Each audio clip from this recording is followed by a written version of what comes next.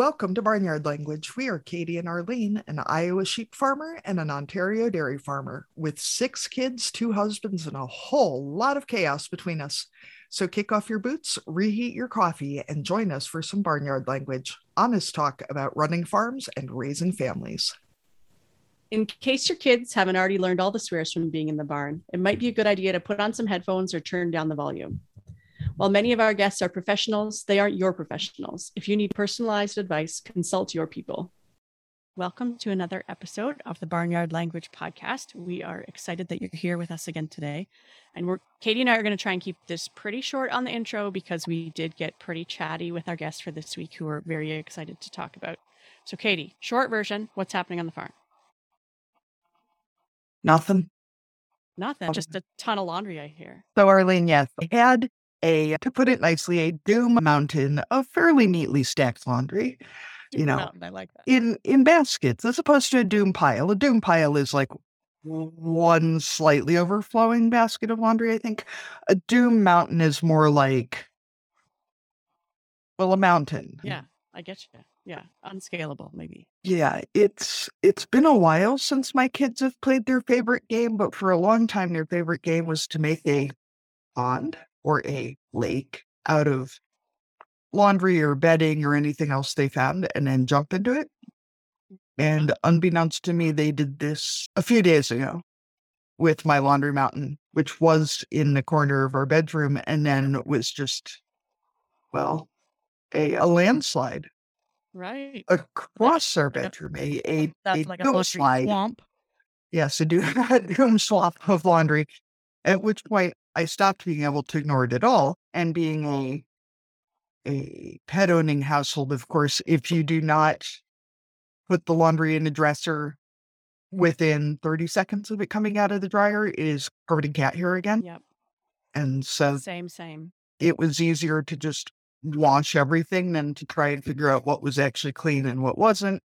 And at the same time, I'm like getting rid of a bunch of clothing and checking sizes on the kids' clothes, whatever. I need to put my summer stuff away, but haven't done it yet. So then everything is kind of overflowing because I've had to pull out some of the winter, fall things, but haven't really put the summer stuff away. So there's no chance that everything can actually fit anywhere. It's just, it's everywhere. No. Well, and I'm realizing I've had to buy some new clothes for myself. I didn't want to just say shape of my body.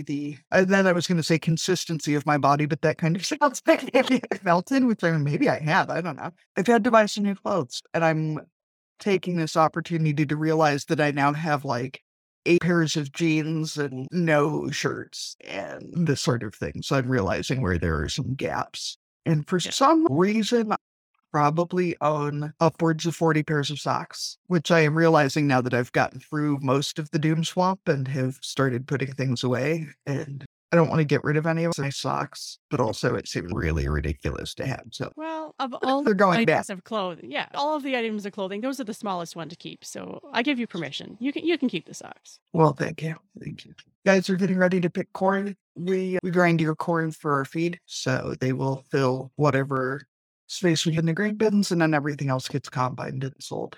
And I think that's about it. Combines are going hot and heavy in our neighborhood, so there's a lot of dust, and my house has been completely taken over by those fake Asian ladybug things. I've vacuumed up probably thousands of bugs in the last few days, like literally thousands of insects. It's a revolting. Darlene, what's happening at your place? We're kind of in that hold pattern where I guess I already mentioned our harvest in terms of corn silage and soybeans is already, and corn is not happening for a while yet. So on the harvest front, things are pretty quiet, just milking cows and doing the regular old stuff. Last weekend, my husband and I actually went away without children for a couple of days. So that felt pretty awesome. We went to a Scandinavian spa. So in theory, what you're supposed to do at this place is you do like a hot treatment. So that's either like steam room or sauna, then plunge in cold water. And so they have like waterfalls and pools, and then you go and relax somewhere for a little while and then do that cycle again a few times. And then at the end of some of those cycles, then you eventually go to the hot tub. So we don't necessarily find the plunging in cold water part all that relaxing. I know it's supposed to be good for your pores or something, digestion or circulation, who knows. So we kind of skip the plunging, but the sauna and the hot tub and the relaxing, we're all in on all those things. Plus, it has fantastic food and it's in Quebec, so a little bit further away from here. So very cool menu options. And despite all the warning signs around the place saying you're not supposed to consume alcohol and participate in the activities, there's a lot of wine and beverage options too. So it's a very relaxing way to spend a day. So yeah, that was one of the things we did while we were away. Did lots of eating. There's a lot more duck on the menu in Quebec than we would see typically in Ontario. So had a few different duck-based meals, which is nice for a change. And yeah, that was our last weekend. So that was pretty fun. And kid-wise, everybody's pretty good. Had a few sick kids home this week, so that changed my plans a little bit, but I didn't have a ton going on. So it wasn't a big disruption into our routine, I guess. Katie and I actually fit in 3 interviews in 1 week last week, so that was very exciting. We have a ton of fun guests coming up. So that leads me into this one. We're trying to keep our intro short today. We are talking to someone about sex. So that's not the easiest conversation sometimes to have and can be uncomfortable. And you might sense that Katie and I are a little uncomfortable or awkward maybe at times during this conversation, but our guests made it really easy on us and they are a super person. So we're really excited for you to hear this interview. Today, we are very excited to be talking to Corey Silverberg, who is the author of some of our favorite kids' books and a sex educator. So, Corey, we start each of our interviews with the same question, and this is a way to introduce yourself to our listeners. And we ask, what are you growing? So for our farming guests, that covers crops and livestock, but it can also cover families and businesses, social change, whatever you want to include. So, Corey, welcome, and what are you growing? Thanks for having me. But I probably have to start with a kid just because I have an 8-year-old. So I'm still somewhat responsible. In fact, I'm quite responsible for making sure they eat and literally grow. And then although it's funny because at this point I already feel more like, well, I'm more responsible for their kind of like emotional, intellectual growth, I guess. So in terms of the things I like the best and most proud of, I'd probably start with that. So the other answer is like, I'm trying to grow the world that I want, which is also partly the world that we live in, but because I do that in the form of like sitting alone and writing and sitting at a computer and emailing people and saying, would you write a review of my book? It doesn't actually feel like it doesn't feel like a world growing project, right? Like it's not, it feels very isolating, right? Yeah. So it's small. Sometimes what's lovely is, and it happens a lot and it's great. I will get emails and anything that sort of suggests that like the books are useful or helpful because of the way you asked the question, I'm thinking about actually growing things in the ground where you get to see them grow or not, right? They're in some sort of, it feels more like a relationship. And weirdly, writing books, even though I sort of think about all my work as being about kind of relationship building, the big thing that I do is not, it doesn't feel like that so much because it's like I do a thing and then some people react to it and then I do a different thing. But anyway, the goal is that I'm trying to kind of create this world, the world that I want, while living in the world that we have. That's my answer. Yeah, that feels big and important. I hadn't thought of it that way, but I love your words for that. So, Corey, we thought we'd start by asking a little bit about your books, and your book that's kind of aimed at the youngest kids is What Makes a Baby, or it's What Makes a Baby. And it's a real favorite in our house. And so I asked the girl child what questions she had for you, because you're one of her very favorite authors. So I thought maybe she'll really come up with something. And she goes, what's their middle name? So that was her one question. If you're okay that's with the sharing hard hitting stuff right there. Right. She's real big on names right now. It is a great question. I also asked my kid for some input about, which we'll get to later. And it is great the things I say. My middle name is Lee.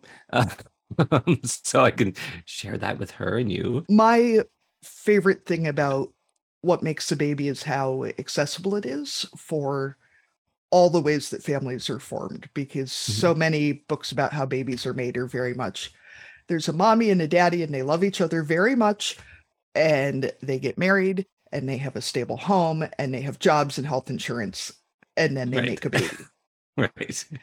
And all of those things are great, but it's not how a lot or probably most families are formed. And Mhm. so I love that your book is very much scientific in that you have to have sperm, you have to have eggs, you have to have a uterus. Those are pretty undeniable things. For now, yeah. Yeah, in our scientific present, those Right. are all necessary things. So I love that you leave so much space for the social structure of the family to fill in around that, whether it's Right. fertility or same-sex couples or trans parents or adoption or whatever else, that you allow families to fill that in themselves, because also it gives us as parents so much room to talk about our experience. And also, Right. I have to say that I love that you show C-section babies, because Mhm, that's mhm. Yeah. something that is also very frequently left out and Yeah. is a very common experience for parents. So it's Yeah. strange to me that they don't mention it. So I'm wondering what the story is behind how you came up with this book and who you envision it being for. Yeah, I'm glad that you noticed all that. And that's absolutely like the book is a very stripped down story, not because I think kids can't handle complexity. It's because of exactly what you said, right? So, because another thing that isn't mentioned in any of the books that I read was miscarriages, which are also incredibly common. And the thing with the C-section, I mean, so many people I know who had C-sections, when I'm talking to parents, they'll say, like, I never know how to explain that scar to my kid. Which is such a, which is sort of about a lot of things, the way that we shame people about their bodies and, ideas of body perfection.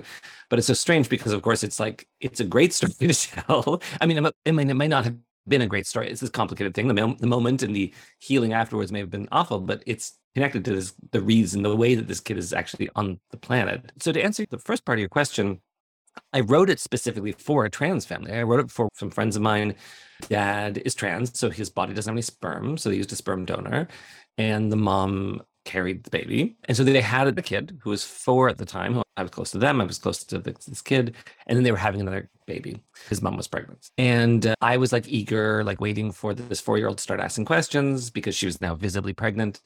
And he wasn't asking questions because he was like one of these kids, and there's lots of kids like this who wasn't that interested in bodies. But then he finally did, and very quickly I got a note from the dad to point out that there were just no books. So I wrote a story for this one child, which is really the only way I probably could have ever gotten into writing books, because I find writing hard. I feel the responsibility of like trying to get it right, and I'm putting that in quotes because of course that's never really possible.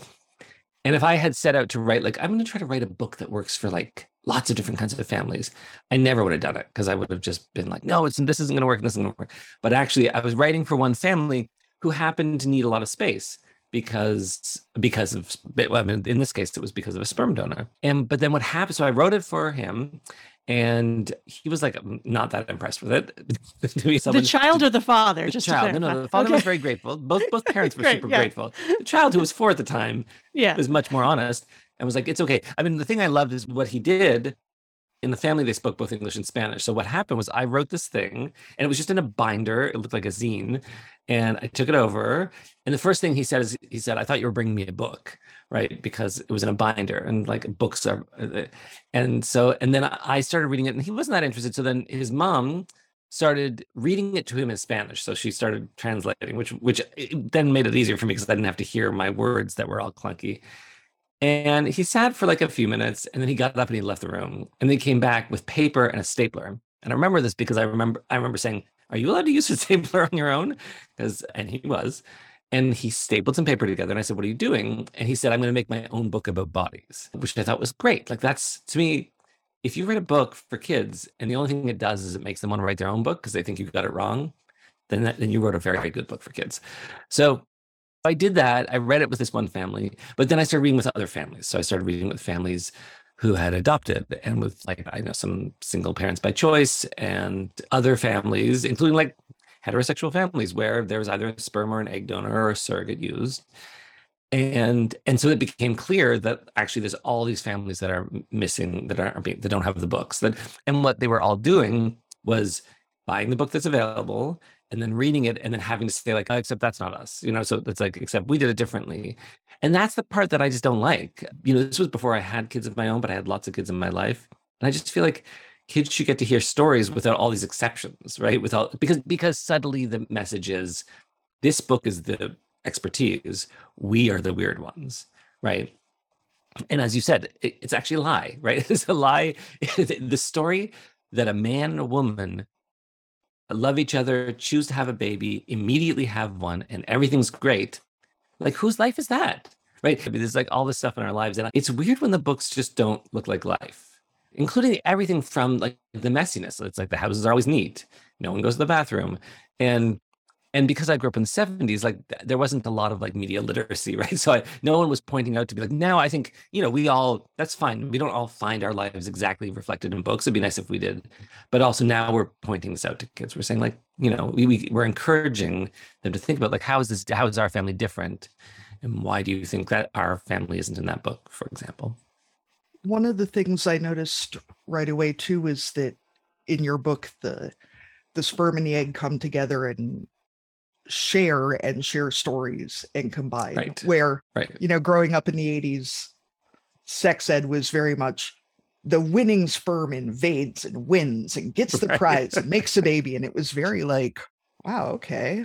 So I really like that it's a mutual act. And I also really enjoy that so many of the people in the pictures don't have sperm or eggs because, for a lot of people, that's the case, representation of fertility is so great to see that people might not have either. Or, my kid loves to count who has what. And so in the first draft, bodies either had sperm or eggs. And it was a friend of mine who's a doctor who was like, you should make one without either. And at first, I was thinking very literally. And I was like, well, but don't most bodies, like they would have one or the other? She very quickly said, well, I think it represents viability, right? When they're born, lots of bodies don't have sperm at all. But even though most bodies that will have eggs are born with eggs, doesn't mean any of them are viable. It doesn't mean that they're going to work. I was still in this mentality of like, I have to represent what's true for most people. And she helped me be like, no, you can actually just represent our stories. Like, that's the sort of thing. It's not like, don't prioritize this one story because it's the most common. In my work as an educator, I still think it's useful. And also I want to share something about like attempts to like take gender or sex assigned at birth out of it, right? So part of the way the book works is we don't say boys have sperm and girls have eggs. We say some bodies have sperm and some bodies have eggs, right? And there's gender in the book. Like there's definitely kids that look like boys and girls. And so it's not about, my work is not about erasing gender, but you don't do that because you don't need to do that. Because the truth is that there are some girls that don't have eggs and have sperm. There's some boys that don't have sperm and have eggs. And as we just said, there's some boys and girls and men and women who don't have either. But what I think is really interesting is kids still will often, they'll immediately look at the bodies with sperm and they'll say, so that's a boy and that's a boy. So they do their thing. They show you what they're learning, which I think is fine. I don't correct them. But a lot of kids don't notice that there's a body without either. And so it's a really good opportunity to say to a kid, oh, do you notice this one doesn't have either? What do you think that means? And so it's this thing, because part of this project of building a better world, like the world that I want is a world where when we're dealing with infertility, the complexity and how that can be difficult to deal with isn't compounded by a lifetime of shame building around what it means to be a woman, right? So, this just to stick with the eggs and to talk about women who are socialized in a certain way, to be told that to be a real full woman, you got to have a baby, right? And that your body, that your body is made to make babies. It's just such a messed up thing to say, because it's not true. Like because arbitrarily we decide that on an individual level, on a population level, we do need to reproduce. On an individual level, this idea that our body is made to make a baby, our body's made for a lot of things. So it's because I have so many friends who waited later to have babies, and then of course had a lot of problems, and many didn't get to make babies themselves, and it was very clear to me that, of course, that's going to be hard no matter what. But the fact that they grew up being told, this is what your body's going to do. So it's just this tiny planting of a seed for kids that bodies don't always work the way you want them to. Well, I know for myself, being of a certain age and going through fertility treatments, the entirety of my sex ed as a child and as a young person was don't have sex, you will get pregnant. If you look at a boy, you will get pregnant. Right. And then I couldn't get pregnant. I was like, well, Right. I mean, I feel like I'm pretty well educated, and I had no idea about how complex fertility is, because all we had learned was don't look at boys, you'll get knocked up. Yeah. Really So, important. Yeah. It is really important. And I don't think that's changed that much. I mean, maybe we use different language, but it hasn't changed that much. There's still so much emphasis on, quote, preventing teen pregnancy that we don't, and people would be scared to say, like, you would get a lot of pushback if you ever told in a book that it's for a lot of people, it's not that easy to get pregnant. It takes a lot of times, right? I mean, it's the same with STIs, right? You have this idea, like, if you ever have unprotected sex, you will get some kind of infection. And no, you won't. I mean, you might. And so there's a reason to protect yourself. But yeah, we're all lied to about all this stuff. I guess a lot of that nuance, the things that we learn and accept as we get older. When you're teaching a 13 and 14-year-old, you're like, okay, what's important right now? I don't want them to get sick, or, and they don't have necessarily that nuance. Although, I mean, my next question is about your other two books, and there's room for tons of more information than we ever got when we were young. But yeah, there's that line between not getting the message lost and wanting to protect them from certain things, and then also like, but there's also all this other stuff out here. And sometimes our sex ed is, stuck into a few weeks or a few days of the curriculum, right? And that's the only time we talk about it, where it should be those conversations that are happening all the time, and not like that 2-week period where you sent the letter ahead to the parents and we're like, talking about sex this week, you want your kids in or out? Can I ask a question though? Yeah, absolutely. This is based on like ignorance around and I never grew up in a farming family or on a farm. So this is a stereotype, but the stereotype is that if you're raising kids around farming, and I'm thinking I'm imagining both sort of like, I don't know how to distinguish animals and vegetables. I'll just put it that way. That kids learn the truth about certain things, right? So whether that's animals dying, animals being slaughtered, a crop that doesn't grow, and what that means in terms of finances and what we're going to have this year and not have this year. My assumption is that there's moments where kids are where kids are growing up and they're learning stuff about the world that they're not learning in school, right? In school, it's a more sanitized version. Do you think is that true, or is that just sort of a fantasy sort of romanticization? Yeah. I think that's pretty accurate. I mean, most kids aren't going to see birth at a young age, right? Where, we're on a farm and we're on a dairy farm. So there's, cows are calving all year round. So, I mean, from a pretty young age, they've seen that birth is messy and bloody and, looks painful. And sometimes the cows need help, or sometimes they might need an operation, those type of things. I mean, there's discussions around, we don't have a bull on site. So, I mean, we talk to our kids about, semen is sometimes a dinner table conversation, or breeding. When my kids are little, like one of their first jobs was, if they went out to the barn with my husband, they like hold the lube while he goes to breed the cows. So there's discussions of how those babies are born in an artificial sense. So yeah, I mean, I think that those conversations happen a lot. I think where as farm parents, we need to look for opportunities. And that's one of the reasons we want to talk to you, is look for opportunities to expand that and look for the similarities, and also look for the opportunities to talk about, how is this different in our lives, and what's the difference between what we're seeing in the animal or plant world. And okay, so these things are the same, but when you're talking about human relationships, things are. And did your kids, when they were younger, did they start asking questions about the connections? Like, so they would know they would get to see a calf be born.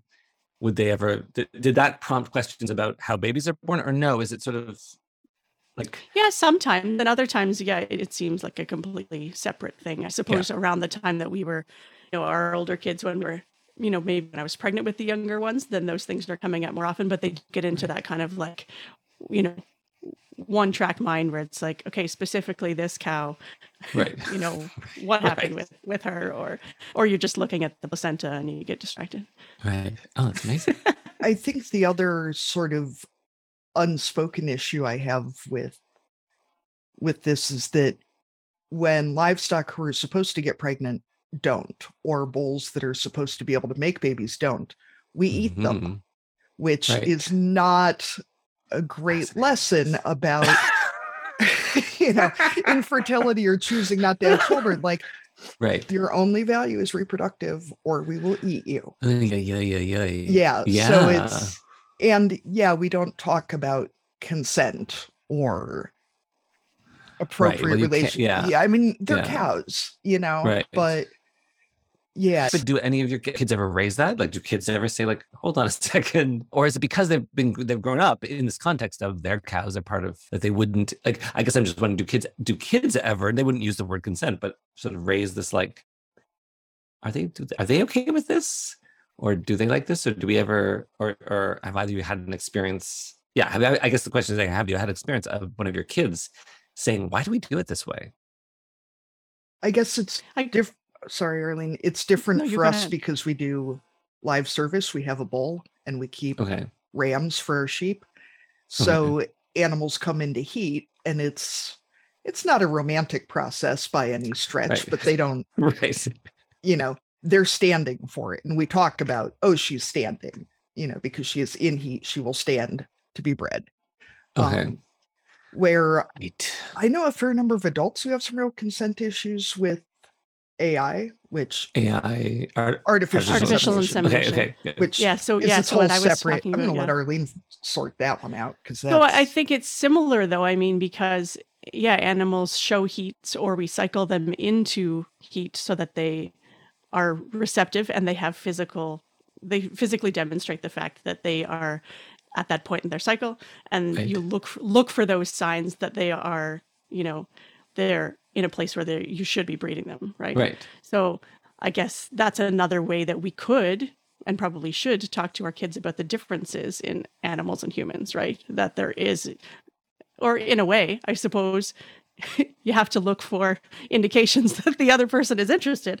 It would be another way to, I mean, it gets that. Some things don't translate so I'm not easily. Sure that's going to translate, because, of course, the goal, But what does come to mind, of course, is that the thing that young people share around the world is their lack of access to rights and body autonomy, right? So a big part of sex education is teaching about body autonomy, right? Because what we want is kids who are aware when their boundaries are being crossed, and who will speak up or speak to someone if they are, and know that they are worthy and not deserving of violence and harm and being controlled. So a young child, so body autonomy meaning you get to make the rules about your body, about how your body's touched, about how your body's talked about, etc. And then to say, like, when you're younger, there's all sorts of examples of your body autonomy being ignored, right? So you don't have a choice if you're going to school or where you go to school. You might not have a choice of what to wear. This thing that we say, nobody should ever touch you without your permission, and no one should ever harm you or hit you, or whatever the language we would use is, if our kid is going to, run into traffic, we are going to do what we need to get this to prevent them from doing that. So I do what it would look like to connect. And maybe this doesn't serve, I should just out myself now. I am a vegetarian. I'm also not a vegetarian that's particularly sort of largely politicized. Having said that, I think because I'm probably more open to thinking about letting my kid connect themselves to an animal who's not being given the choice to consent. I can guarantee that all of our kids are aware of the experience of not having choice. Right. And even, I'm a very over-involved parent who really centers body autonomy. And still my kid is like, you never let me decide anything. Despite that, I'm always looking for opportunities for them to have some say. And I think that my kid feels that way, and all of our kids feel that way, because it is overwhelming, the lack of choice they have, and then we teach them as they get older, that changes. So I do wonder, like, what do you think, would it make it, I don't know. I don't know if it would make any sense to talk about, like, they don't have choices in a way. No, I don't think it would. I'm just sorry. This is kind of just trying to think about this, but I don't know. What do you guys think about that? I think for us, certainly, and I mean, live coverage is different than. Can you just tell me what that means? What live coverage is? I need the terminology. Doing it the old-fashioned way. It's called live coverage. Having coverage because he's covering her. I mean, Oh, he's. wow. Okay. Yeah, no, I got it. Try not You just to had get this. too. Woo. No, I got that. I got that. Um, But that's okay. Sorry, I appreciate learning but things. So this is okay. when the cow is not fully in what we call standing heat, Okay. she literally will not stand still for it. She will kick him and bail out. Okay. Which I think is actually a pretty good example of consent because she is not down. Yeah. You know? Yeah. And so she bails out. Yeah.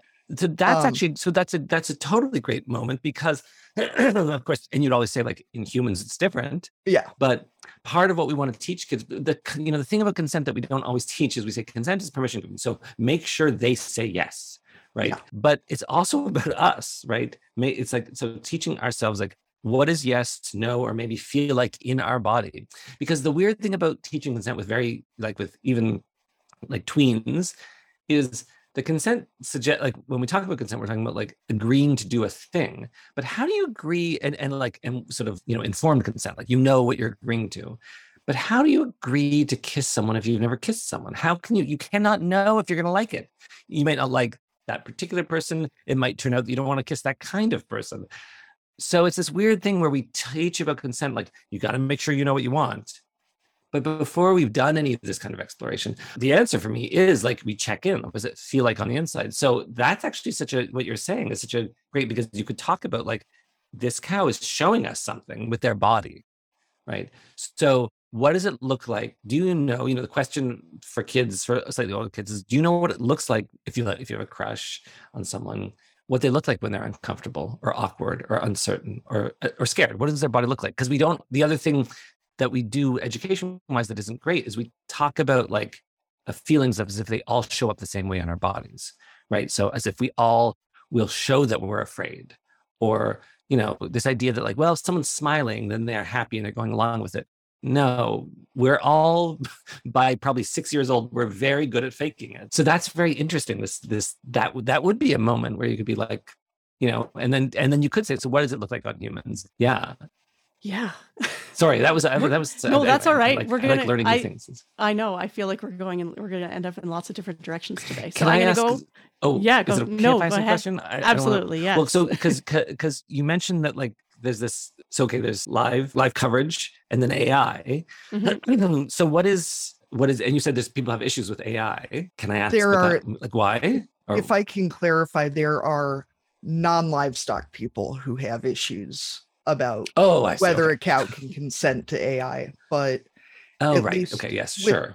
I mean, we AI'd our cattle for a number of years as well, and when a cow is in standing heat, she will stand to be AI'd as well. I mean, it's one of those. Yeah. It's one of those things that mostly vegans bring up as one of the issues, and it gets politicized. Can I ask? I know this is now going to be boring for your listeners, but now I'm just so fascinated. You invited me.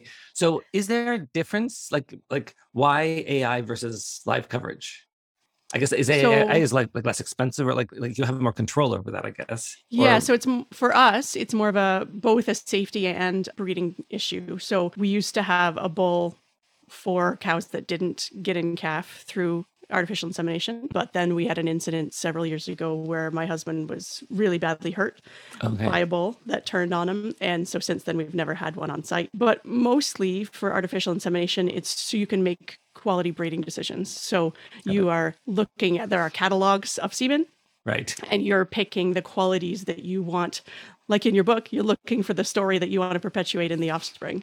So if you have a cow maybe that has, not the best feet, then you're going to try and pick a bull that's going to create offspring that, takes the qualities that you like in your dam, and also improve the offspring by picking genetics that are going to create better quality. Right. Oh my God. Yeah. So much of this is not going to work in humans. Yes. I mean, people have tried it in humans, but it's not something we support. Yeah. No, eugenics is not, not okay for humans, but okay for livestock. So it's so interesting because, there's that old stereotype of like, well, kids who grew up on a farm, they're like so much more, they know so much more.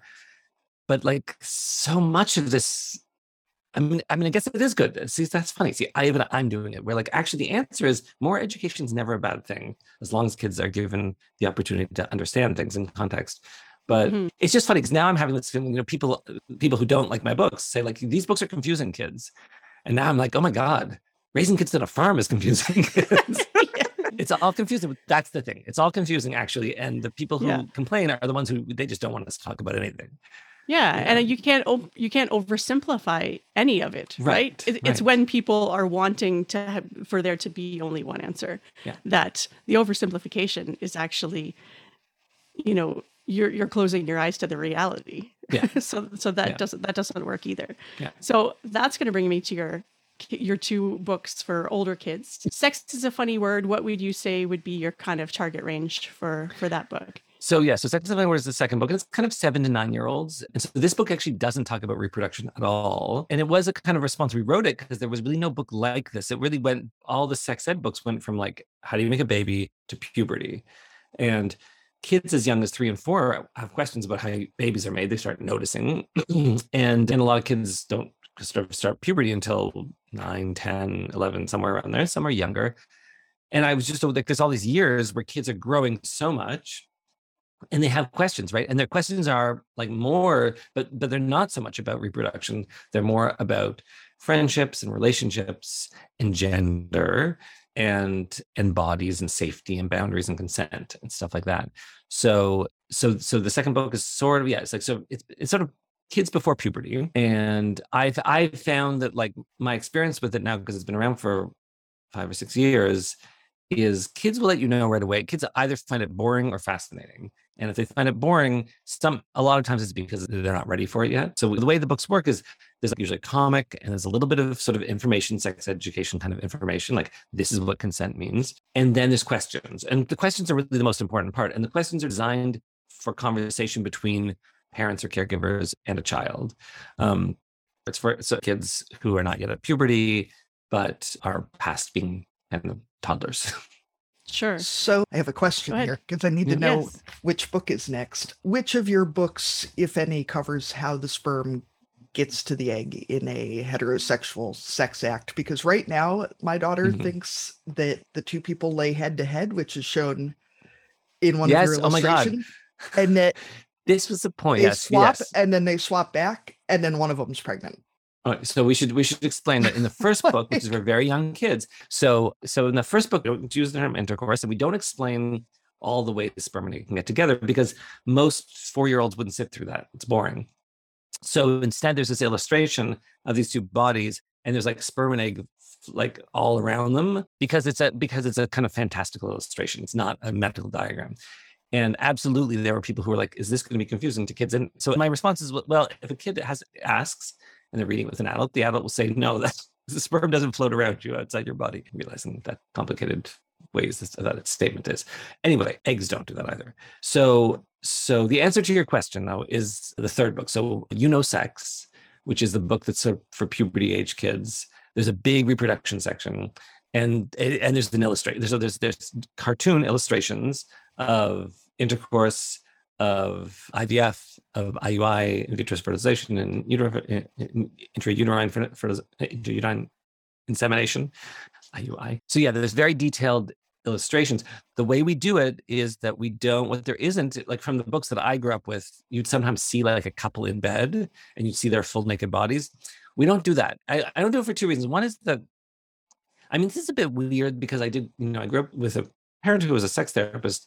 I was surrounded by a lot of sexual material. Like there was like The Joy of Sex, and there were, and I think it's fine. I think it's good for kids to see some things and to have some feelings, right? You get to see this and it's sort of titillating. I don't think that's harmful, particularly illustrations. I feel differently about videos and photographs. I think that can trigger other stuff.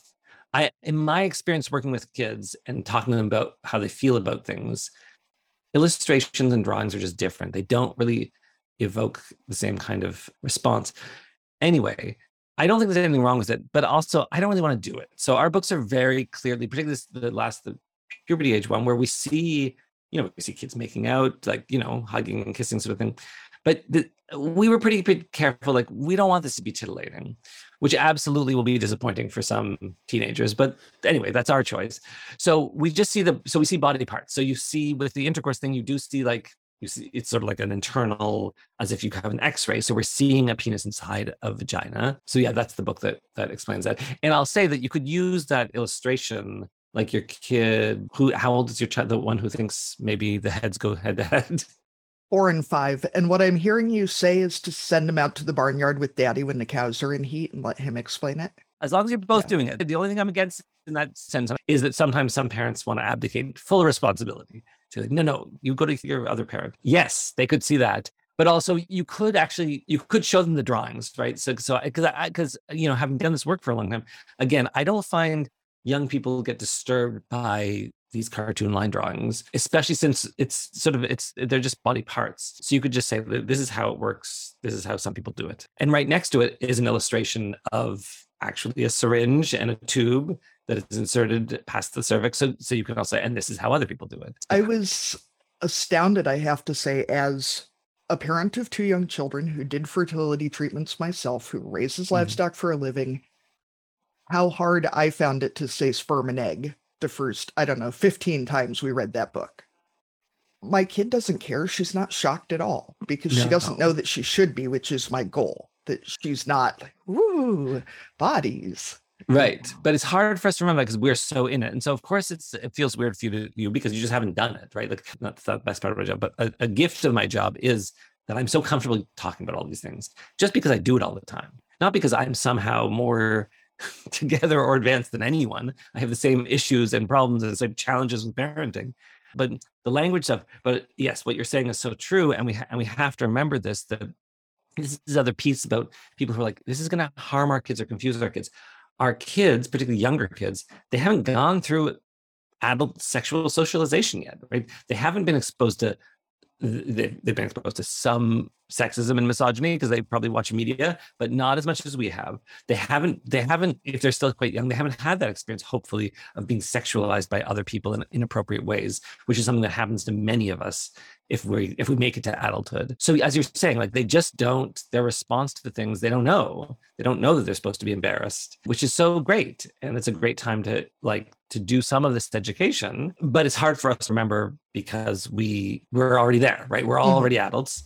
And you can't just get rid of it overnight. Like, I guess the other thing I would say is, like, there are a lot of parents who are like, I want to do this better, and I don't know how. And it's like, well, it just takes time, right? It's not, there isn't like a book you can read or like a pill you can take that's going to make you kind of like just comfortable and okay with all this stuff because we aren't in the world, right? The other thing is, like, none of us got the sex education we needed. So of course we're struggling as parents. I left you both silent. Yeah, no, that's sometimes a good thing. If we don't have anything to say, it means we're thinking. Can we talk a little bit? I didn't mean to rush you. Yeah. Can we talk a little bit more about your latest book, Sure. Sex? So like you said, it does cover reproduction, but it's a huge volume that has so much more in it. So can you address some of the other things that are part of sex that don't often get included when we think about sex ed? Yeah, we should do that. Yes, because it's true. So most people, when they think of sex education, what they think of is like, okay, so kids get taught how babies are made, which means they have to be taught about intercourse, and kids get taught what sexually transmitted diseases are, and then maybe body parts, like they get taught the names of body parts. But that is not what most kids want to know about, right? That's not so first of all, that's not all sex ed. So sex education is fundamentally about like learning that you have a body, that your body has feelings, and that you have thoughts about your body, and learning how to be in the world with other people and other bodies in a way that like hopefully brings joy and minimizes harm, right? That is the large picture of what sex education is, right? So sex education is also about friends and friendship and learning how to make a friendship. Sex education is about crushes. But mostly, early on in sex, there's a chapter called That Time You Learned About Sex. And the chapter is all about what it means to learn about sex. And the message in the chapter is, there's 2 important messages.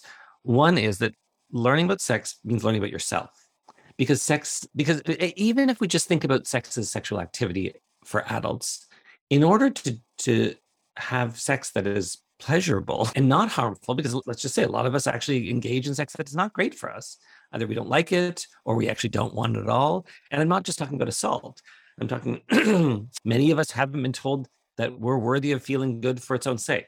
Many of us haven't been told that the way our bodies work is just fine, even though what our bodies need is not what TV and movies say bodies need for sex. Right. So not everybody wants to do this thing. I don't know if it's okay. I don't know how explicit we can get, but just for an example, there's this idea that an orgasm is the most important thing in the world. Some people actually experience pain when they have orgasm. So they want sex without an orgasm. And then they feel bad about that, right? Because then they're not having orgasms, which means they're not having a good sex life, which means maybe their marriage is bad. And, there's so much judgment and shame around this stuff. To say nothing of the fact we should also talk briefly about people who are asexual, right? So what we know now as a gift of activists is that there are people whose sexual orientation is asexual. This is the term they use for themselves. They've chosen this term. And these are people for whom sexual energy and activity is not pleasurable. It's not interesting. So asexuals may want intimacy, they may want long-term relationships, they may want families, but they don't want to do the sex things because it just doesn't feel good. And there's people, there's now research on it. So one of the big sort of survey researchers suggests about 1% of the population feel this way. But because we live in a world that says everyone's supposed to have sex, that says that like a grown-up, that even tells children in sex education, sex is something you're gonna want to have when you're older. That's actually not true for all of us. But because we're all told that, some people who just aren't that interested in sex are then themselves, they're pathologized. It's like there's something wrong with you because you're not interested in sex, right? And that's not right. And so anyway, in order to not have a world like this, we need to be able to figure out what it is we want. We need to know how to communicate that to the people we care about and who we're in relationships with. And that's what sex education is. And so for 10-year-olds, obviously in my book, I'll say another thing, there's 432 pages and there's 2 pages that talk about sexual activity. So 430 pages out of this book do not reference sexual activity. There is a chapter on kissing. So there's maybe 10 pages about sexual activity. Everything else is not that. It's about what are boundaries like? What does it feel like when someone crosses a boundary? What can you do if you have that feeling? What does it look like on someone else when you do that? How do you learn? There's a section about learning how to apologize to people. There is also, because of the world we live in, a big section on safety at the end. And so that includes information about bullying and harassment. And it's written for sort of 3 groups: people who are experiencing something like bullying and harassment, people who are doing it, who are the perpetrators, and then people who are witnessing it.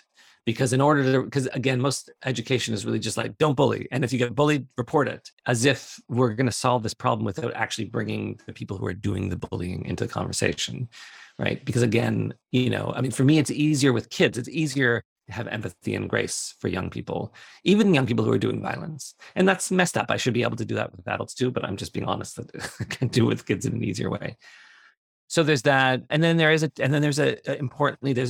chapter on sexual abuse, so childhood sexual abuse, and certainly the hardest part to write. It's the part that I wrote most with professionals, right? So I had a lot of professionals who work with young people who have experienced violence and now are in the system because of that. But it needs to be there. It needs to be there. And I've had a couple families tell me that their child revealed that they experienced abuse after reading the book. So again, we don't see anyone being abused, but there's scenarios, right? So we talk about online, basically grooming. And there's a scenario with a teacher and a child and a student, and then there's a family scenario. And so it's just sort of showing what we see is the adults, what we get sometimes called tricky behavior. So we're just like showing like this is, and trying to help kids get a sense of when, like we're trying to help kids notice when they feel like something is going wrong. And then, of course, we talk about what they can do, because that's also complicated, right? We do this with kids too, which is if someone touches you in a way you don't like, go tell your teacher, or go tell a police officer, or go tell this person, or go tell your parent, when the reality is that those people that we say go tell may be the ones doing the harm. So we have to tell kids, we have to tell them more people, right? The answer is we have to say, here's, who are your trusted people? Which is certainly a thing as an educator that I encourage parents to be doing with their kids, which is like, do you have a list? Right? Like when people say, like, how do I keep my kids safe? Well, part of it is like, have you talked about this?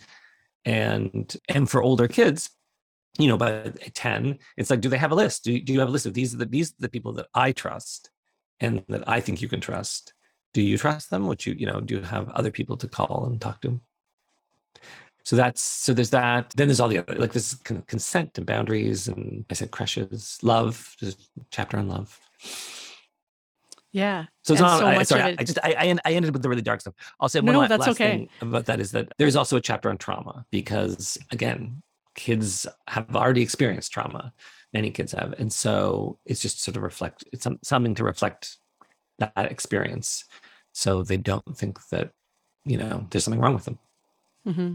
Yeah, so much of it is about teaching kids to trust themselves and giving them the language, right? And the skills to communicate on all different levels. Right? So in our private Facebook group, we had asked listeners what types of questions they had wanted answers to. And we had one listener who said, my husband and I don't want our kids to grow up with any shame around sex. Both of us had the Mean Girls experience at school, and coupled with parents who have very strong Christian conservative values meant we both had some issues with it that we had to work through.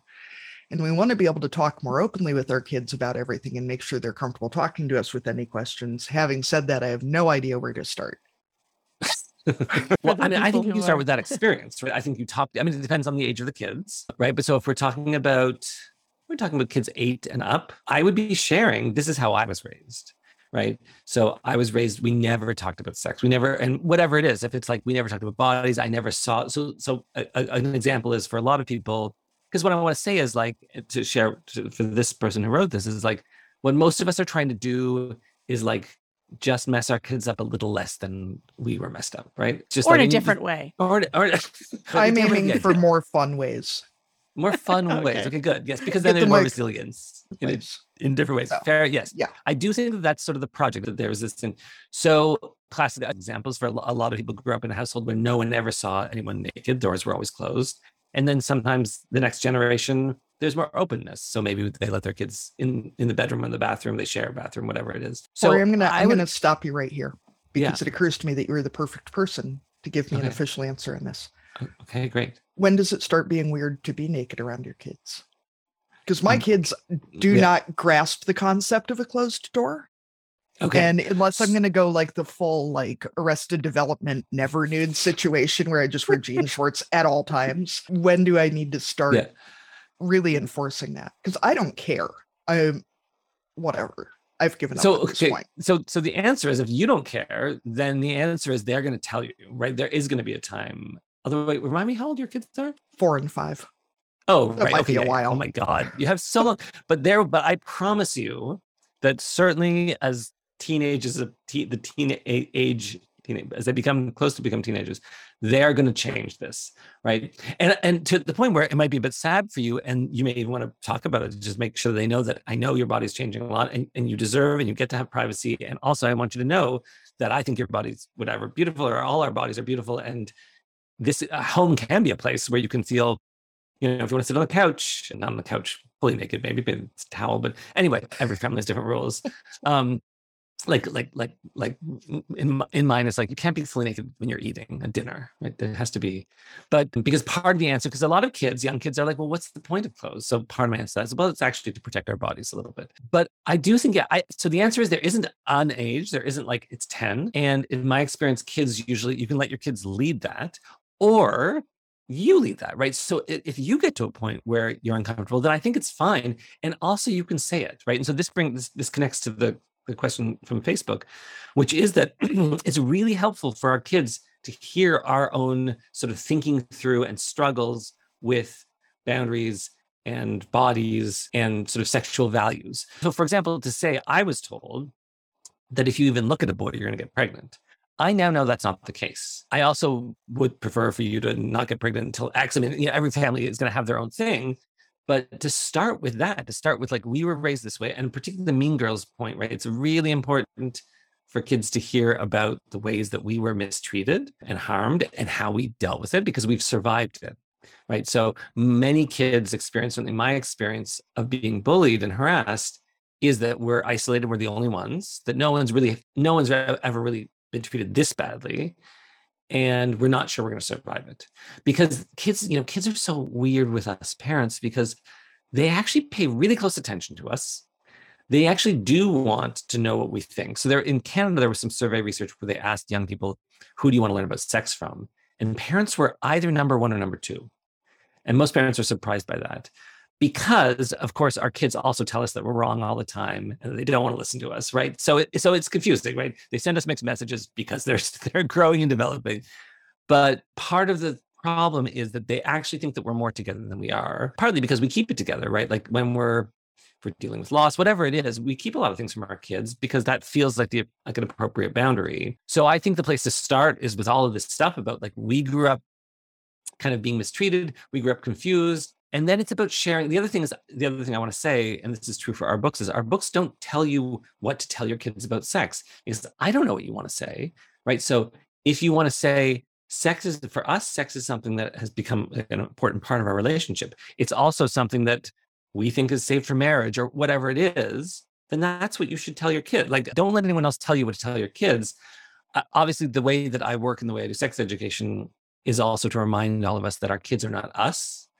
So we don't want to set them up thinking like, I'm going to tell you how to have a healthy heterosexual monogamous marriage for the rest of your life, because our kids might not be heterosexual. They might want to be monogamous. They might end up being trans or genderqueer in some way. So you want to make sure your kids know about the world broadly, because what you want your kids to know is that they have a future. And it's hard for kids like me who were queer. I didn't know that word back then. Kids who don't see themselves in media, in their schools, in their families. It's easy to think they don't have a future. Right. And like culture and social media is making that a little bit better because we're seeing like every kind of, if you look at like, musicians and successful actors, like there's so many more of them that are out as gay or sometimes asexual or trans or queer or non-monogamous or whatever it is. But still, for a lot of our kids, they don't see that. And so they think that the only way to survive is to be like the people around them. And if you are already pretty sure that you can't be like the people around you, that is something that makes your life precarious. So while I think so it's important that we, when you're doing sex education with your kids, it reflects your values. We also want to, I hope that those values include, there's all sorts of ways to be, and you are worthy and your life is important. Yeah. That leads really well into the question that I had next, which is about gender. And both of your books for older kids go into more depth on that. Mm-hmm. And I know that there are probably, my kids have maybe already passed me in terms of what they know versus what I know. I feel like I'm learning from your books as much as they are. The other day, my 11-year-old called someone transphobic, and I'm sure that when I was 11, I did not have that vocabulary. Oh, no. So, oh, my God. I definitely didn't. Yeah. So can you teach us a bit about gender so that that our kids don't have to teach us all of the things, or that we don't have to? I can. I do want to say, though, I actually think it's great to have your kids teach you things. I know kids love being in the position of being the teacher because it's a position of power. So it's a great thing of course, it's not always great as a parent to navigate that, but it is this great moment of shift. And of course, there's, and I just want to say for people who already have older kids, like, yes, and they're going to roll their eyes sometimes. But if you get them away from their friends and in a kind of quiet moment, they can be very generous and have grace for us also. So, yeah. So, I mean, what's important to know? So I guess the important thing, I think the fundamentals to know is that we were raised to be told that there's two sexes, right? So that you are either male or female. That's not actually how it works. So the word sex in this case is a word that's assigned to you. So when you're born, someone looks at your body and they just look at the outside. And if they see a penis and scrotum or testicles, scrotum, then they say that's a boy. And if they see a vulva, they say that's a girl. But what they say is that that's a male, that's a female. So you are assigned a sex. Our bodies are actually much more complicated than that. So there's a lot of bodies that it's not clear. Is it a very small penis? Is it a very large clitoris? Is it a vulva or is it a scrotum? And it's actually quite common, but because no one tells you that, people think no, that never happens. And so one term for bodies like that, those bodies sometimes get called intersex. There's also another term called ST, which stands for differences of sex development. And so the thing that we all need to know is that when we're fetal, it's all the same stuff. Right? All bodies grow from the same stuff, and then it just changes in different ways. And most bodies can be visually kind of categorized, but not all bodies. And there's a bunch of bodies sort of in the middle. So there's more than two sexes. There's actually more than male and female. So that's one thing. Then for gender, there's more than two genders, right? So again, if we're assigned male at birth, then we're called a boy, and if we're assigned female at birth, we're called a girl. And as it turns out, I guess the important thing to know about gender is the one difference is gender is a word that describes how you see yourself and how you feel. So gender is not like there's no markers in the body of gender. Right? There are markers in the body that the medical profession has decided are markers of sex, but not gender. So gender is this thing that describes both sort of like how we feel inside, sort of on a spectrum of masculinity and femininity, how we choose to look, right? So how we wear our hair, what we dress like, how we talk, how we move, identity and expression. So gender is everywhere. And I don't think that that's a bad thing. Different people have different feelings about this. But it's all more complicated than two options, right? So the fact that we're told there's two options is called a binary. So it's called the gender binary. And the reality is that there's just more, right? So people who understand themselves as women or young women or whatever it is, I've never met a woman that feels like she actually fits the category, like fits the expectations of what a woman is. I've never met a man who feels that way either. And that's because the boxes and expectations are too narrow, right? They're just words. It's why our second book is called Sex is a Funny Word, because I think that it's important that we remember that these things are actually just words. We are people and we're complicated and we get to be all of these things or some of these things. And a lot of us fit more or less in those boxes though. So there's like, again, this isn't about like, we're all everything, right? There's some kids that come out that get called a boy, that love sports and roughhousing and don't cry and all these other things, which of course are the result of socialization and not their genes, but are very happy that way. And there's girls who, feel comfortable in sort of these, whatever kind of more traditional feminine roles. And that's great, right? It isn't about people. It's not, the goal of talking about gender is not that people need to be anything other than who they are. The problem, the reason we do this work and the reason we have these conversations is the idea that there's boys and girls, men and women. We think that way because all of us are very susceptible. All of us can be bullied into behaving the way we're told to behave, right? So the fact that at a certain age, kids seem to veer off, like this group of kids is playing soccer and doing this, and this group of kids is doing more relational stuff. And so we call this group boys and this group girls. That's mostly a result of the fact that we subtly tell kids that are called boy to behave this way and kids that are called girl to behave this way, right? And when we tell kids, you can be whoever you want, you can like what you want and who you want, and what we want for you is for you to figure that out for yourself. And we're going to put all these options in front of you, and we're going to help you navigate how to do this safely and not hurting other people. So that's the boundaries and not bullying and all that kind of stuff. What we see is that kids want more. Right. And that's why we're seeing way more kids saying, I'm not a boy or girl, like I'm non-binary, which is a term that people use. Most of that word, this word non-binary is just a term for kids, but also adults who say like, actually the two choices doesn't work for me. So saying you're non-binary doesn't mean you look a certain way, because you might be non-binary and have long hair and like to wear makeup, and you might have breasts, or you might be non-binary and not have those things, or you might be non-binary and look kind of like androgynous, sort of somewhere in the middle. But non-binary is just an identity that says like these two choices are really a problem for me. So I don't know. I mean, this is the question you asked is a question that you could spend a year studying. So how was that? Do you have any questions? That does cover a lot of, at least a starting point for a lot of us. I think, that's a really Can I say one other thing about, again, sure. Everyone deals with this stuff differently, but for me, what I want us to attend to is not the politics, and even is not the language. It's how things feel, right? So for me, I'm someone who's queer and gender queer, and then the term non-binary would be the one that fits for me because of my age, because I didn't know that term. I took a long time to use that, but I now use they, them pronouns. But forever I used he pronouns because that's what I was called when I was a kid. And the truth is that pronoun doesn't always feel bad. When people say he, it doesn't always feel bad. But then I had a kid and people started calling me dad, and it was really awful.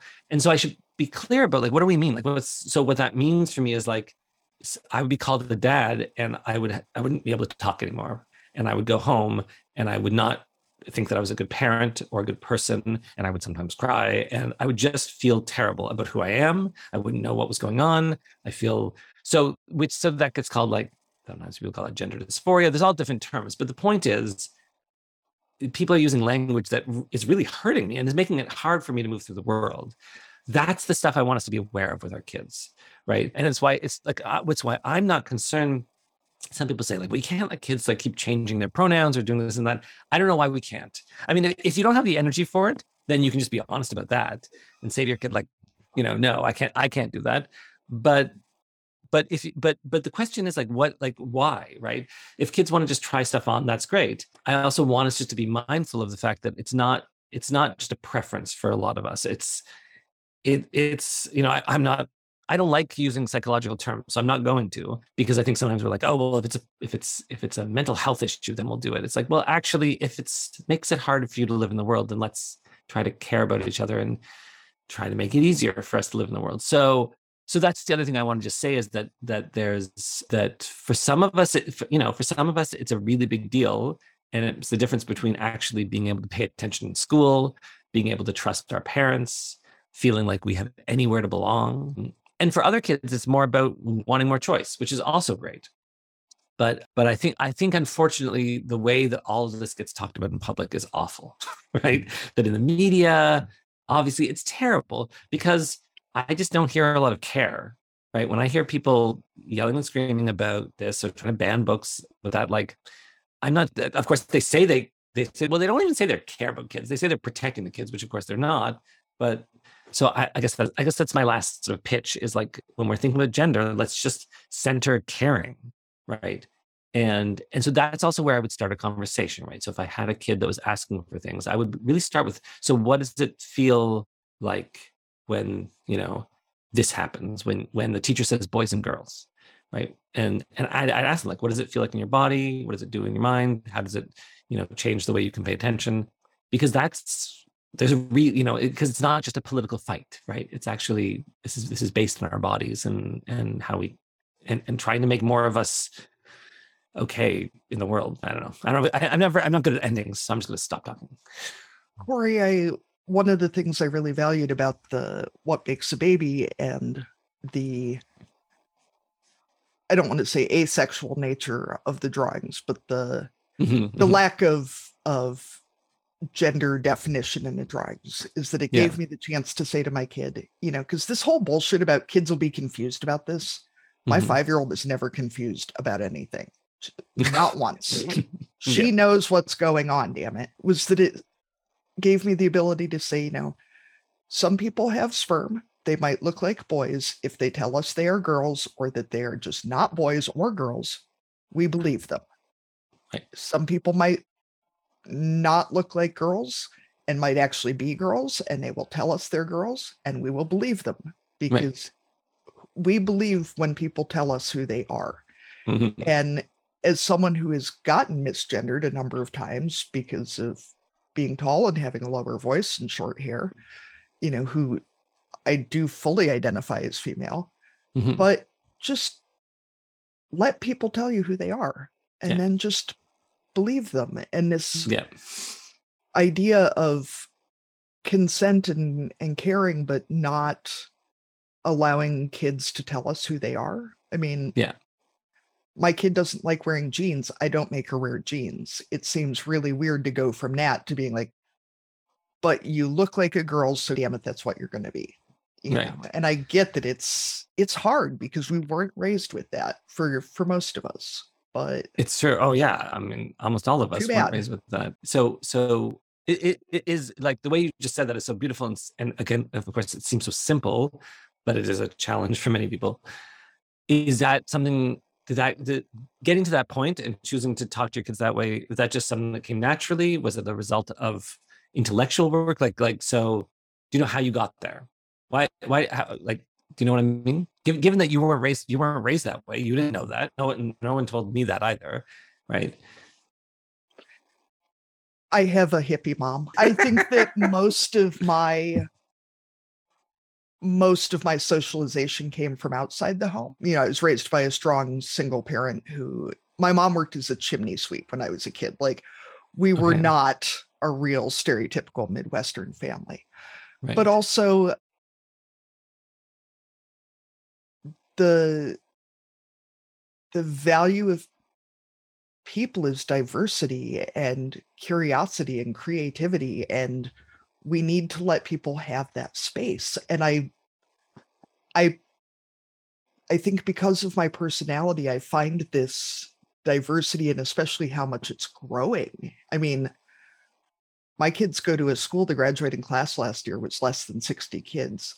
There is a young person who identifies as male, appears to be biologically male, on the high school wrestling cheerleading team wearing a dress, and people leave them alone because who gives a shit? And that's, I mean, it's magic to me that we can just see what these people offer without crushing them. And I grew up with friends who got sent to straightening camps and were, I mean, literally tortured for wanting to have sex with other men, which seems really fucked up. I mean, I'm sorry, but it's fucked up. And it is. There are so many horrible things that we can't change in the world that I don't want to add things that I can change to that.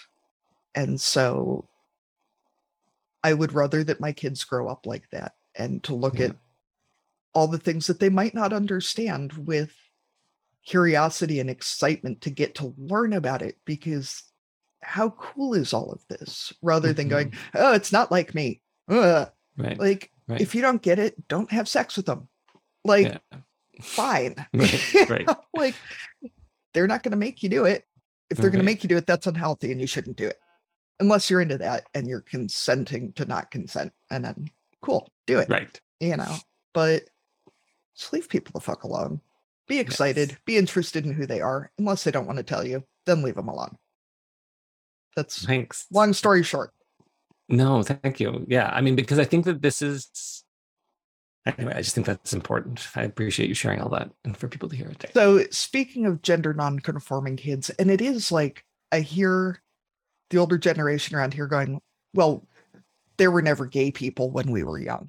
Like the fuck there weren't. They've always been there. It just wasn't safe for them to be gay or for them to tell you about it, because I guarantee that people have been doing what they do for generations. They just tell you. Yeah. And so now I know, even in our small rural area, a number of gender non-conforming kids or gender fluid kids and adults. And it's, I might not understand it, but it's none of my damn business. Anyway, so that we know that resources in rural areas are harder to find, both the mental health resources, and I had not realized how many physical dangers there can be to gender non-conforming kids or trans kids, even as far as, chest binding and things like that. I had no idea how unhealthy that can be if done badly. What support is out there, and what are good ways to access that for us and our children? So there's some national groups. There's a lot of stuff online. I mean, again, once you have kids who are like teens, I often get questions from parents, but like, I need a good resource for this for my 16-year-old. And they already, if they're online, then they already have probably found some good resources, because they're much better than we are at finding their people online. So one of the groups that I really like is a group called Trans Families. They're based in Seattle, or they're on the West Coast, and they do like online support groups, and I think they run a conference every year. There's a bunch of organizations that are often, they're started by parents who have gender non-conforming or non-binary or trans kids who themselves are not those things, so gender normative. And they were like, okay, we got to figure this out. And how am I going to advocate for my kid in school? And how am I going to keep my kid safe at camp? Or how am I going to support them in trying to be in the sports teams that they want to be in? So so I think like the big message is like what you've already said, which is like, there's lots of people who are going through this exact thing with a kid, your kid's exact age, maybe not where you are. And all of this is so dependent on where we live. Although I also want to share what you've shared in our other conversations is the stupid narrow-minded stereotypes about rural versus urban suggest that like, if you're queer, it's much better to grow up in a city. It's since you've started swearing, I'll say it's bullshit, right? It's total bullshit. And so I absolutely know, I have friends or people in my life who grew up rurally in the southern United States who felt much safer in the town they grew up in than when they went to visit San Francisco, right? So there's that. When you talk about that sort of class, it's a class thing, and I don't know what there must be a term for that kind of discrimination against rural. But having said that, as you said, like they're not. I mean, but the resources aren't there. The money isn't there. If you, what I would want to do is let me go and ask a few people, and I can give you some other places to go. But Trans Families is a really good one. There's other organizations. Like, it really depends on the kinds of support you're looking for. So, and I don't know who runs it, but there's a thing called Welcoming Schools. It's a US based thing that's really about helping parents navigate supporting their kids in schools. So there's like lesson plans that they can send teachers and stuff like that. So much of, and then, people just email me. They can also just email me if they have a question. And the thing is, if you're kind of gender normative and straight, and then you have a kid that's saying, this is not who I am, it's a lot to figure out, because you might not have gay people in your life, or you might not have trans people or non-binary people in your life. So it can be helpful just to kind of talk to an adult who is that, or who has a lot of those people, because there's all sorts of things like how do you talk to family members about it? How do you navigate? And in the third book, Sex, there is a chapter. It's called Sharing, but it's about disclosure, basically, because this is a big question. It's like a lot of people say, like, so you have a kid who's now like saying you called that kid a boy their whole life, and now they're like 6 or 7 or whatever, and they're like, I'm not a boy, and I want you to do this, and you may be okay with this. But you also may know that you may have family members that are not okay with this. And so then that becomes, for some people, this question about, like, well, how sure do I have to be, right? The thing that we do as parents, which is it's hard not to do. Like, we want our kids to have a future, and we try to imagine our kids' future.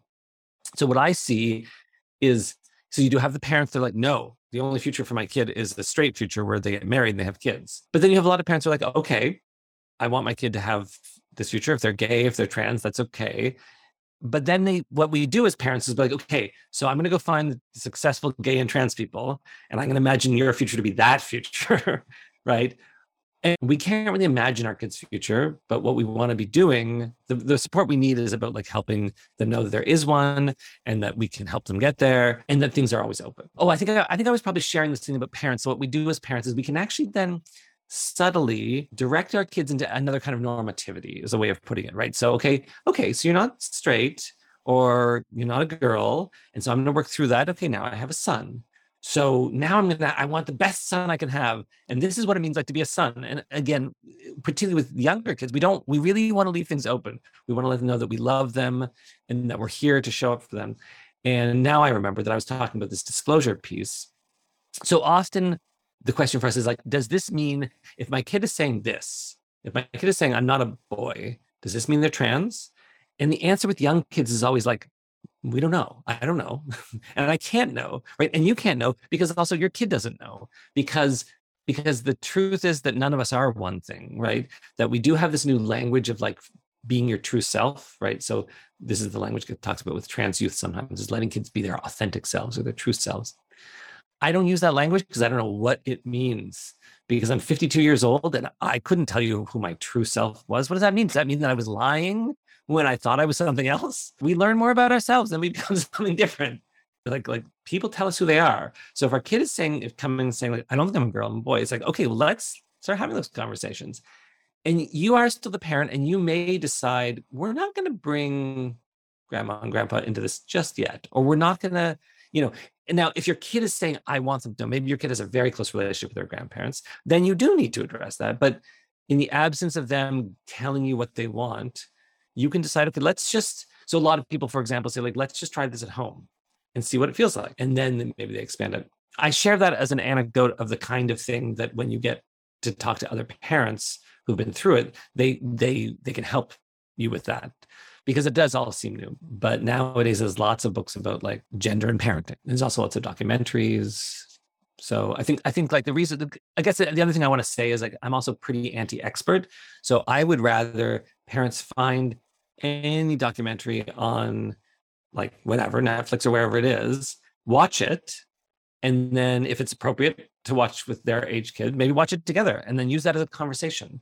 Because really that's the other thing, is, like, if parents have a big role in this work, right? It isn't about like farming it off to gender experts or whoever. And I say that to say that like often parents feel like, well, I don't know enough, right? I'm not gay. So how can I raise a gay kid in a healthy way or whatever? And I always tell them, I don't think that's actually the way it works, right? You don't need to be, because the other thing is you're not sharing your direct experience with your kid anyway. You're sharing your values. You're sharing problem solving. You're sharing how you build relationships, how you stay safe. You don't need to have their exact experience. Okay. I mean, it's good to know that there are resources out there and that, sometimes we want to know, okay, I just go to this one website or, read this one book and that's the answer. But, as in all aspects of parenting, there are no right answers, which is both great and frustrating, right? Yeah. Well, and where are there resources? And there probably are, but it might be harder to find that really reflect your family, right? Because again, most of this stuff is super white and very urban, right? It's written for like, go to the LGBT center. It's like, okay, well, what if I don't have one within like it's 6 hours miles? away. Right, exactly. Yeah, whip down to your closest Planned Parenthood. Like, I think ours is 2.5 hours away or something. Yeah. I know, Corey, thinking about, what you asked me about my overarching parenting philosophy is basically harm reduction. What I want my kids to be more than anything is happy and safe. Yeah. Everything else is after that. And so to me, I know one of the biggest resources that I'm trying to build for my kids is adults they can talk to who are not me and daddy, because I don't really want to think about my 14-year-old having sex, but if my 14-year-old is having sex, I want them to know an adult that can help them get birth control and be safe and be healthy. And at 4 and 5, thinking about them being old enough to have sex is terrifying on a number of levels. But you might want to close your ears for the next question. Though. No, Arlene, I have one more question. I'm inserting my question. There's nothing you can do about it. And then you can ask all your questions. Yeah.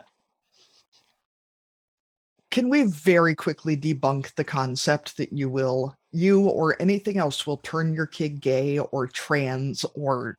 Yes, sure. Bullshit. That's it. Okay. Right. So for people who care about science, there's never been a rigorous demonstration no researcher in any field has demonstrated that any amount of material and influence can make a person a thing. Just so we have no science that demonstrates that. And then I would just say anyone who's actually paying attention to the people around them. I don't know how anyone who's actually paid attention while raising a kid could think you could make a kid something. Right? I can barely make my kid brush their teeth. I'm certainly not going to, I can't make can you make your kid have their favorite color be pink or blue or purple or whatever. So, but what I think the piece that people sometimes miss is, of course, we can bully kids into pretending they are something they aren't, right? And that's what most gender socialization is, right? It's subtle. It's not, we don't think, people don't think of themselves as bullies, but subtly, when we tell certain kids to stop crying and we tell other kids that it's okay, or we pay more attention to the relationships and friendships of this kind of kid and not that kind of kid, we are subtly bullying, pressuring them into acting a certain way. So it is true that that kids will pretend to be something they aren't. But you can't make someone something that they aren't. You just can't. You can make them live a very miserable life, pretending they're something they aren't. So I think the thing that people misunderstand is they think that the way it was, in quotes, everything was simple back then.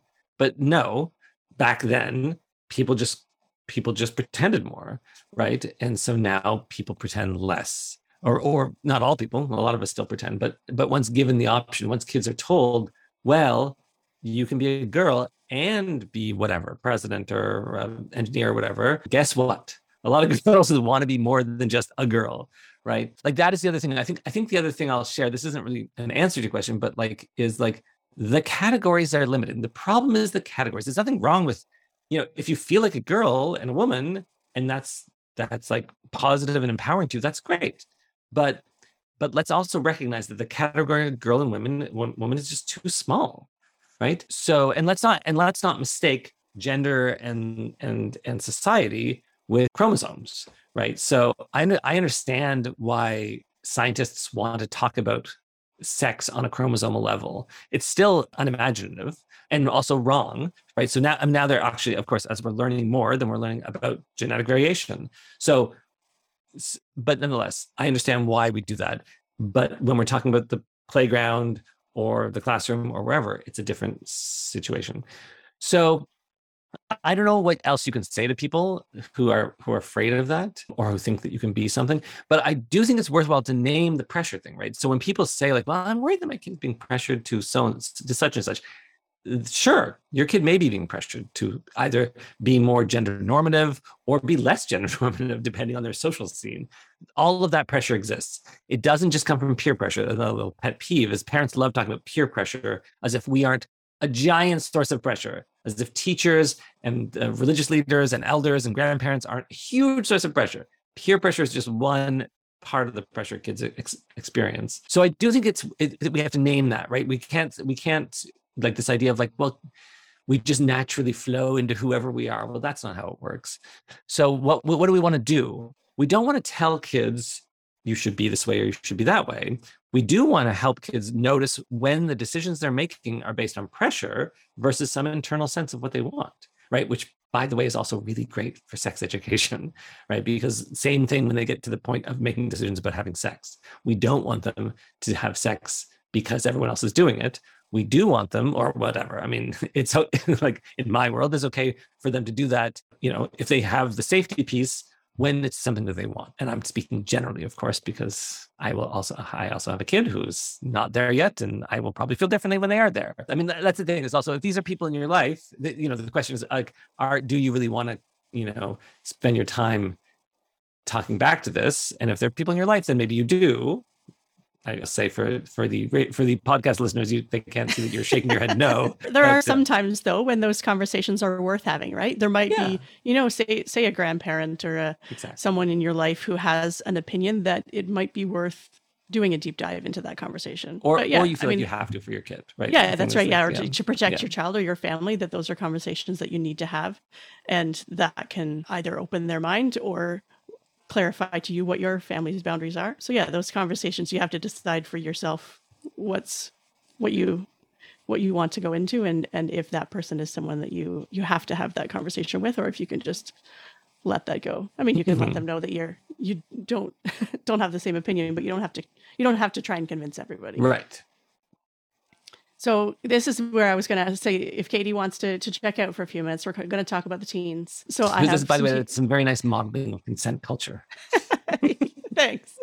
So I know that my teenagers are growing up in a much different world than I did. I mean, it seems like we've had lots of conversations about, people sending nudes and the accessibility of pornography. I mean, it's not just like a magazine that somebody found stashed in the basement anymore. Like these things are accessible all the time for our older kids. So what do we do as parents to help them stay safe and to navigate that world when we're talking about all of these things around sex? Yeah. So I'll say the thing that's easy to say when I'm not talking about my own kid and harder when I'm in being a parent, which is, of course, we can't keep our kids completely safe, right? Yeah. So that's the reality, right? So because they need to be independent and they need to take risks. So that's the kind of hard existential piece that as parents, we have to just navigate. And the way I'm trying to do that is to think about how many dumb, risky things I did, but I knew I had someone I could talk to. And so I survived. Right. Because of course, now that I'm a parent, like things that are half that risky freak me out. The idea of my kid doing those things. So, so the things you mentioned for sure, I'm like this idea of like sending, digital media and the internet and the way that never goes away, and pornography. In the third book, we talk about both of those things. My line on like sending naked pictures, first of all, I think part of it is education, right? So kids need to actually understand that if they were to send, if they are under the age of consent, wherever they are, and they send a naked picture of themselves to someone, that may be legally considered child pornography. And it doesn't happen a lot, but it absolutely has happened that the child who is sending it, perhaps to a romantic partner, completely consensual, they were both happy with it, and maybe it doesn't even get shared in a bad way, but a parent or a teacher or someone finds it, they actually could be arrested. They could be charged with creating child pornography, and the person who received it could be charged with possessing child pornography. So they just need to know that. And you can do that, if I had a teenager and I was talking about that, part of what I would talk about is like, that actually doesn't even seem right to me, but that is the way the law works. So you should know this, that I wish you had some control. Again, so I'm thinking of an older teenager who this is going to be part of their lives and they have a right. But because of this, it's a good idea just to wait until you're older to share any naked pictures of yourself on any digital platform. Right. So our kids have to know. I mean, the thing is, a lot of kids now know this. Like they have to know, obviously, that if you digitize something, it's almost impossible to make it disappear forever from everywhere. So it's different than giving someone a photograph, although now they can scan it. So there's this thing about like what goes online stays online forever. And I think it's an important thing for kids to know. And again, I do think, a lot of kids just know it. So that's my sort of line about that. So I just make it about the potential risks and not about the issue of like, is it okay to share your sexual self with a partner? Because part of what a lot of parents want, and this came in the question from the face that you got on Facebook, is they don't want to add to the shame, right? So we don't need to say like, that's a terrible thing, or something like, another thing a lot of parents do is that they kind of transmit their own shame around their body, which is like, oh, I couldn't imagine ever showing someone a naked picture of myself.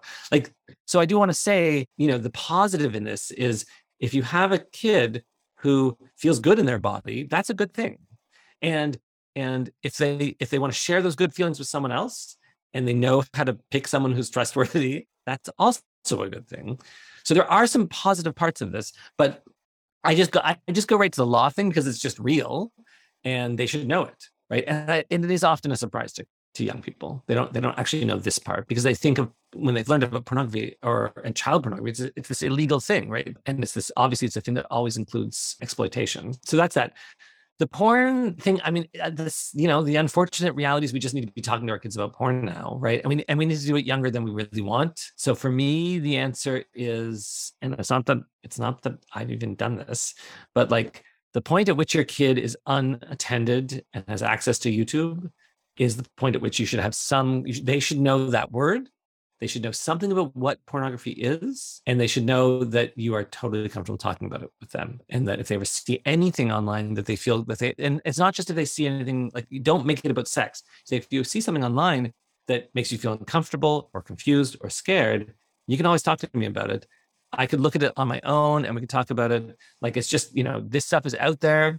And a lot of this stuff is made to make us feel confused and scared. And in the same way that like when we, watch TV together, we talk about, the ads. This is weird. I'm dating myself because I love you have ads in your TV. Well, on Hulu, I have the less expensive Hulu, so then there's ads that we do like media literacy. We talk about like how people are trying to sell stuff to us. I want to talk to you about that stuff. So there is. So as I said, so in the book for 10-year-olds is a chapter on pornography. Honestly, as an educator, it should have been in the book for 7 to 9-year-olds. And I couldn't figure out quite how to do it in a way that parents were going to be comfortable with, and it wasn't going to feel like too much for a lot of people. But because of the way, particularly since the pandemic, and kids are on screens a lot more, and we're all more comfortable with our kids being unattended on screens because a lot of them are doing virtual school. So we're now used to like them being in a room. Like it used to be a lot of parents were like, they don't let them be alone on a screen with access to the internet. Common spaces and So I think we just need to talk about it.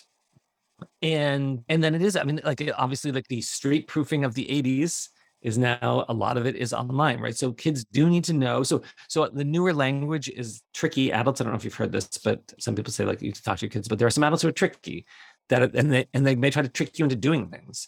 And so the language I would use with a young kid is like they might try to get you to tell them stories or send a picture of yourself to them, right? So with a young kid, I'm not going to talk about sexual abuse. I'm not going to get specific about those kinds of harms. And other people might. I don't want to say that I'm right about this. I'm just sharing sort of that's what I've come to. And so I want you to learn how to identify those people because of course they're tricky. So they try to pretend to be other people. So unfortunately, we need to let our kids know that those people that there's people out there. What I just did there, I paused, right? Like I try not to do it those people or they're out there, because the thing that I learned from working with social workers who work with children who are experiencing abuse is weirdly, they're like, don't make this scary, right? So when we did our first draft of the sexual abuse chapter, the illustrations were different. Like they looked a bit more like kind of claustrophobic, because we wanted to mark this as different. We had been talking about all kinds of good touch, and now we're talking about this. And they were all like, if you make it scary, no one's going to want to talk about it. Parents aren't going to want to talk about it. Kids aren't going to want to talk about it. The most important thing, like, of course, people who are there with these kids know that what the stakes are. The most important thing is that they can talk about it. So whatever we need to do to make it, that we don't need to do this, like, it's going to be scary and terrible. Don't do that. You can, because of course, the other thing is that there are kids who do experience, like, so for example, like this online stuff, for some kids at the beginning of it, it's very pleasurable because they're getting attention. They think they're making friends. Their experience is they're making a friend, right? So then if you go in and say, like, these people, there's people out there that are going to try to, snatch you or do these terrible things, it doesn't actually match their experience. So I try to really avoid it. It's so hard. I think the other thing I'll say is, like, so I practiced with my partner. I mean, I've practiced with other parents because I'm so scared of it. Right? So that's like the reason I make it scary is I'm terrified of it. And again, it's so easy for me to say when I'm working, to say the truth, which is, and I know that, which is we cannot keep our kids 100% safe. And so if they are harmed, again, what we want is for them to come to us as soon as they can, as soon as it feels, and we also know that a lot of us live with these experiences and that we can, live a full, great life full of joy.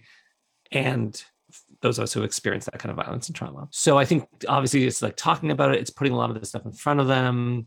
It's like media literacy. And then it's just the other thing that Katie said, which is having other adults. So I also really, and I found, I don't know what your both experiences, I found actually the pandemic has been very hard for this because we used to have people over more. So there were more people in my kids' life, trusted adults, who they saw regularly, that would come over for dinner every week. And so they build that relationship. And because we just stopped that for 2 years, basically, it's harder to make those connections, particularly with a younger child. But I really feel like, so I'm like, one of my closest friends and colleagues is this person for my kid.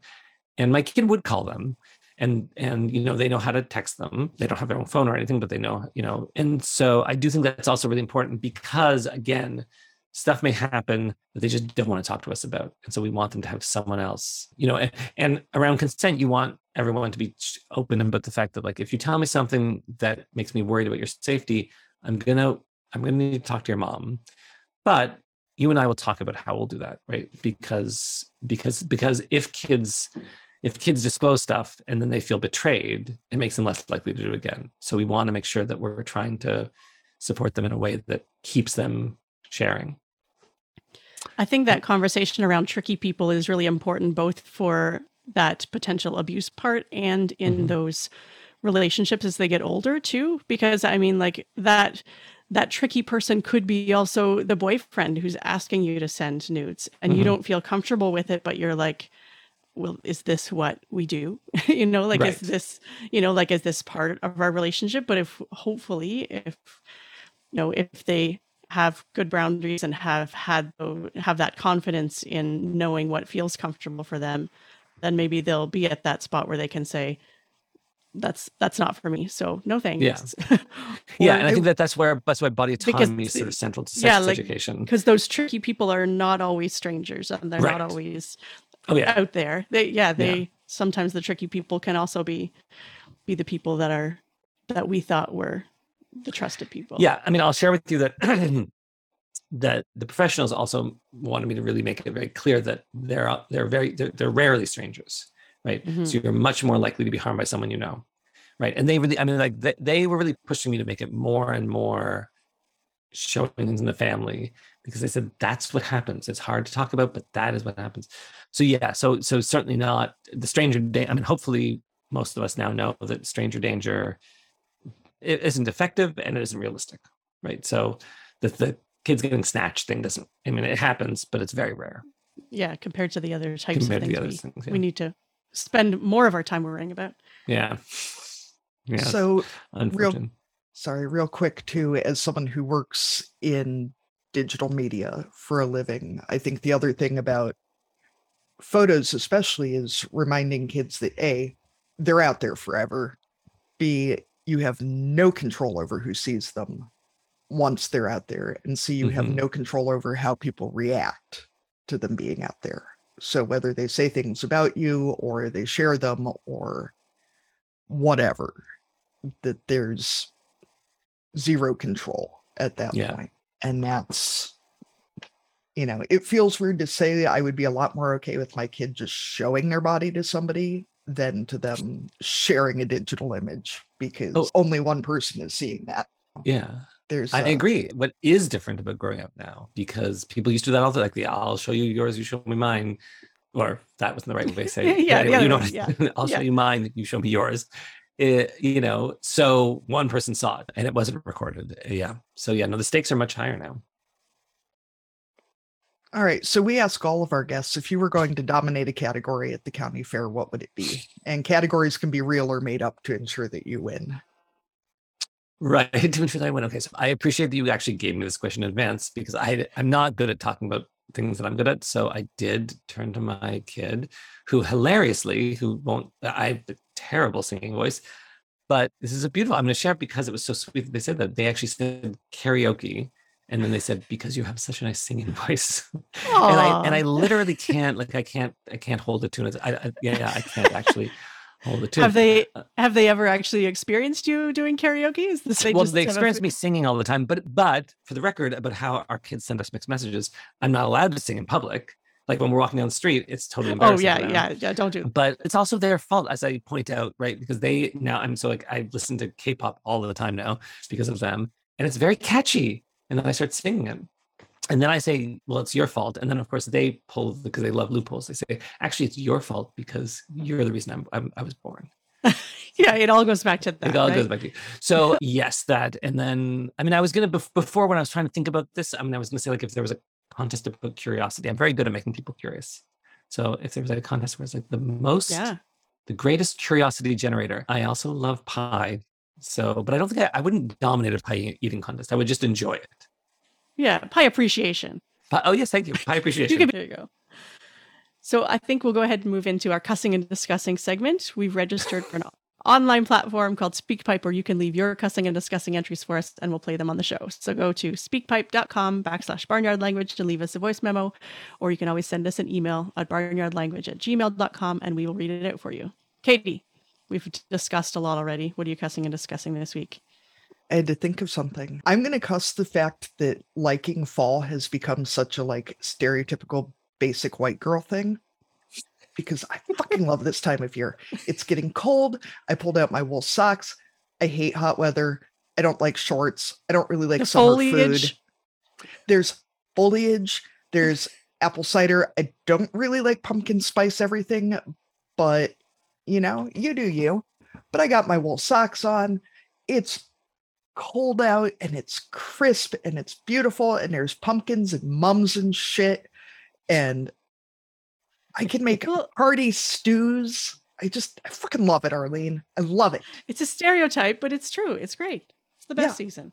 But if you see me wearing a shirt that says happy fall y'all or something, you'll know that I've just given into it. So anyway, and again, if that's your thing, awesome, do it. Just lean in. Corey, what do you have to cuss and discuss? I need more information. So, because I just so the cuss and discuss concept. So it's either something that has annoyed you this week, or just a random topic that you want to talk about. It's just sort of a hot take on whatever you got. Oh God. You know what? Let's talk about the word gentleman. I went out for dinner last night. I know Katie's making a weird face. I don't know the last time either of you were called gentlemen. But it's, I went to a restaurant with a friend who's like a white gay guy. And so we were both read as white gay guys. And they kept, excuse me. They kept calling us gentlemen.